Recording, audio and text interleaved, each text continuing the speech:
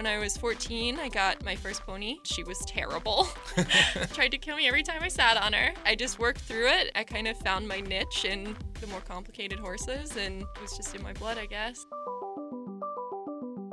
Welcome to another episode of the Interesting People podcast. Today, I'm joined by Erin O'Neill, a professional horse trainer. How's it going, Erin? It's going pretty good. So I'm really excited about this because we almost helped you out a few months ago. Yeah. You were doing this contest where people could break a horse, and by break, I mean train a horse, really, really short term. What was the deal with that? And you're doing it again, right? Yes. I was competing in the Rescue to Stardom at the Harrisburg Expo with a little horse named Buddy, and it didn't 100% line up to get in here and talk, but now I'm doing the Appalachian Trainer Face-Off through Heart of Phoenix. And it's the same concept, 100 days, you get a horse, and we all meet back in the end of August and show off what we've done. Are these rescue horses? They are. All of the horses in the competition are rescue horses. So they're coming from really bad situations, feral situations, abusive, neglect, not the greatest of places. So this is a really good opportunity for the rescue to get a lot of their horses out and kind of raise awareness for what the rescue horse can actually do. This has got to be like the hard mode of what you do. Instead of training a younger horse to get good habits over time, it is. You really need to break a lot of lifelong learned bad habits, right? Yeah. So the horse I have for the competition, Remington, he has learned 10 years worth of knowledge in the last 60 days. I mean, if you think everything a horse learns from the time they hit the ground to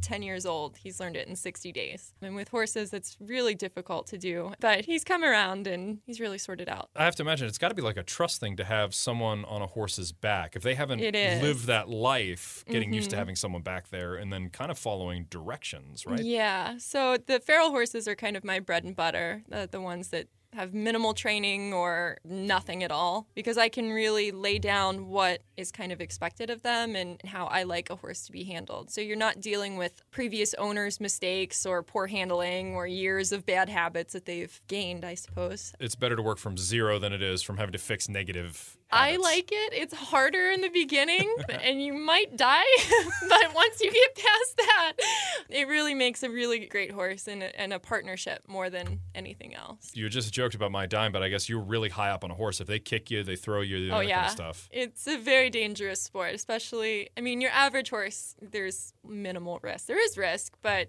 I think motorcycles would be more dangerous. But with feral horses, I mean, they're protecting themselves in any way they can. Do horses bite? They do, and it hurts a lot. And it leaves a pretty good mark, too. Ooh.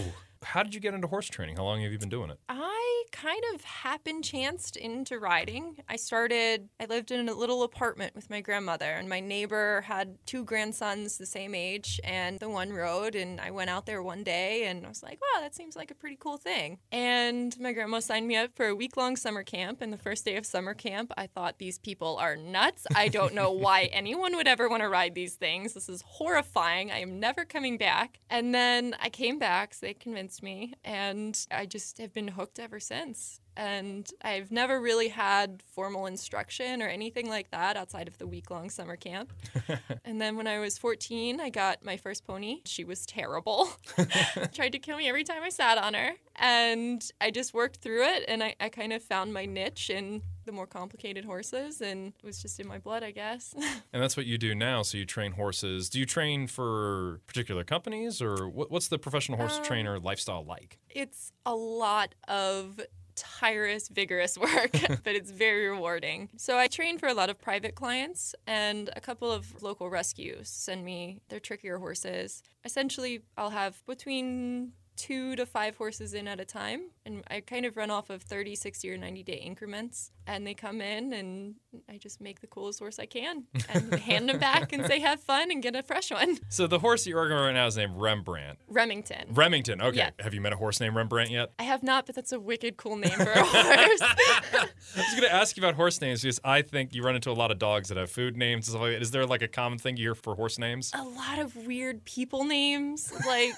My favorite so far has been Bert. Bert the horse. Bert. And if you can imagine a horse named Bert, it looks exactly like that. It's just dopey and oafy and terrible.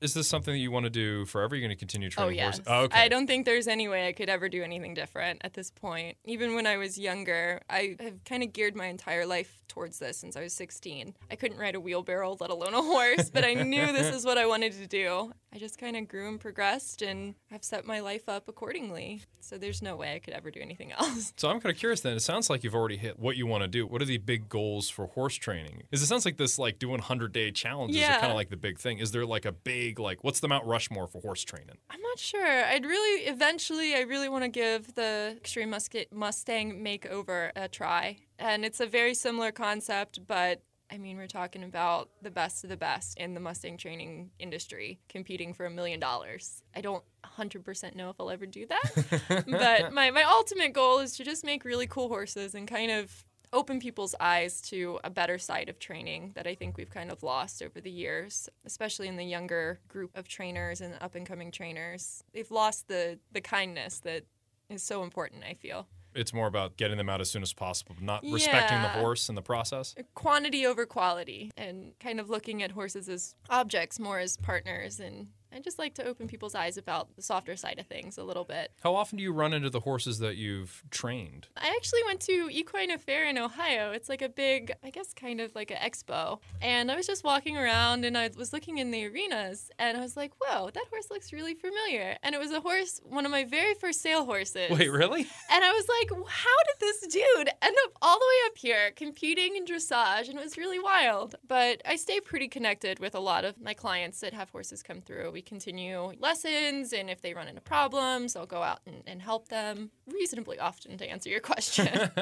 So you're in Ohio. Do you travel a lot? Actually, just last year, I started kind of amping up my business a little bit more. My son was really young when I really started hitting the professional side of things, and he's getting to the age now where I can kind of travel around a little bit more and do bigger things. Do you have anything to do with the racing industry, or is that a completely different style of training? It's very, very different. So I actually do racehorse rehabs. So a lot of times through the racing industry, and you mentioned Foxy G, so they kind of rehab horses coming off of the track or that end up in the kill pen and things like that, just kind of lost through the cracks. So I do help horses that raced and came down and ended up in the kill pen in bad situations, and then I kind of help them, but I don't do much with actual racing.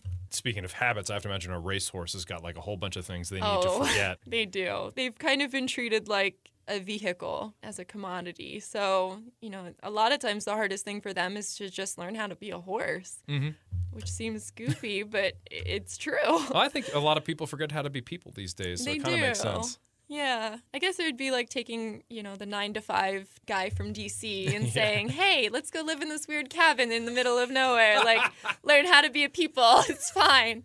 He'd probably panic and probably hurt himself a couple of times doing weird stuff. Yeah, stop checking Twitter so much, horse. Yeah. Yeah.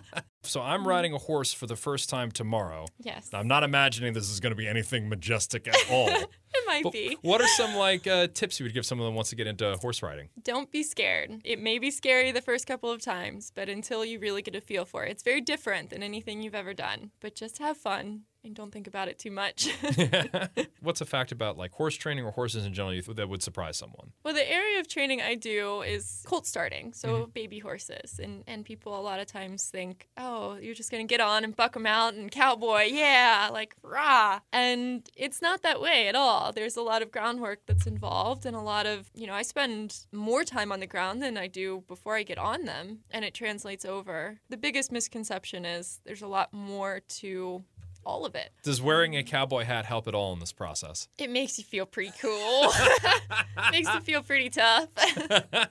But maybe for tomorrow, try a helmet, just in case. Bring my bicycle helmet. Oh, no, don't do that. Wear a cowboy hat instead. It's fine.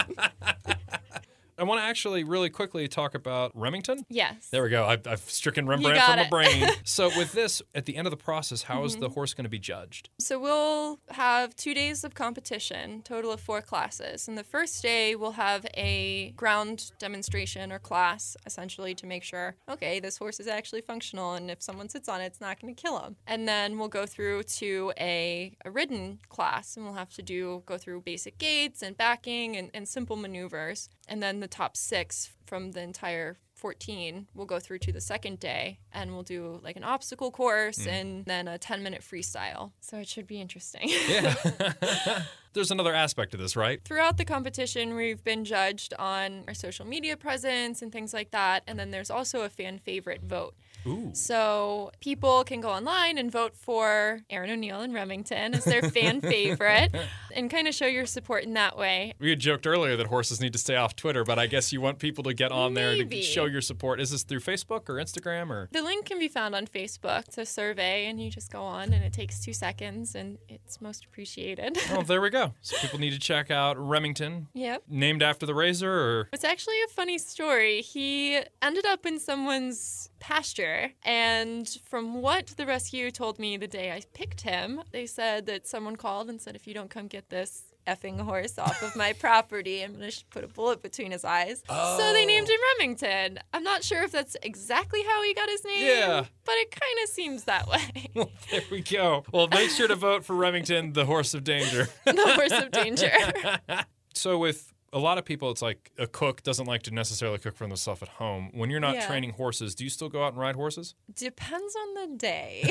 I do sometimes ride my personal horse, but I pretty much ride 7 days a week. It's a tireless job. On my time off, I do still ride, I'd say. Or at least fool with a horse. I can't go a whole day without riding. It's just my bones start creaking, like something's weird. I guess that's another thing that's just occurring to my... It's got to be a little bit more active. It's like when someone rides a bike, you drive a car, you talk about like, oh, what are you listening to? Do you listen to music? I have to imagine with the horse, that's enough, right? It's a lot more physically demanding than people think. And a lot of people just think, oh, you're just sitting on a horse. How hard can it be? There is so much more. If only it was that easy, everyone would do it. It's very physically demanding, but once you get the muscles for it, it works out. How hard is dismounting? Depends on the horse. Ooh. For example, Remington, it's normally not hard at all. Yeah. And actually someone had always said, I used to watch him train a lot, and he'd always say, well, some of these young squirrely ones, it's harder to get off than it is to get on. And I always thought, there's no way. What kind of horse doesn't want you to get off? Yeah. Until I met Remington. And I was once stuck on him for 45 minutes, and I could not get off, and I did not entirely know what to do. So I just kind of sat there for a while and figured it out, and I eventually just jumped off, and it took a while, but I can successfully get off of him now. There we go. And it's fine. Godless Westworld, there's a lot more like cowboys and stuff. Are you seeing like a lot of people that weren't interested in horses now asking about horses? Is there like an uptick now because of pop culture? There kind of is. Not as much as what I'd like to see. And around here, it's a lot more English, discipline. So a lot of times like Westworld and Justified, and I don't know, I don't watch TV, so I don't know any other cool cowboy movies or TV shows, but it doesn't always translate over. Okay. Because it's different tack, different area. It'd be nice if it did. Getting people, like someone who's like never engaged with a horse to get into the horse is like, what is something you would tell, like if there's any apprehension they have, they should definitely check it out, right? Absolutely. You'd be surprised how many people I talk to and they're like, oh, I'm so scared of horses. I would never go fool with horses. They're so big. They're big, but they're big dogs. I mean, they're just, if you took a dog and a cow and made one animal, that's the personality of a horse. They're just big, weird love bugs. Oh, that's awesome. Well, that's the best. Thank you so much for talking with me today, Erin. Thank you. I end every interview the exact same question. What has you excited? What are you looking forward to? August 24th and 25th, and showing off what this cool horse has to offer. Eye on the prize. Exactly. Thank you so much. Yep.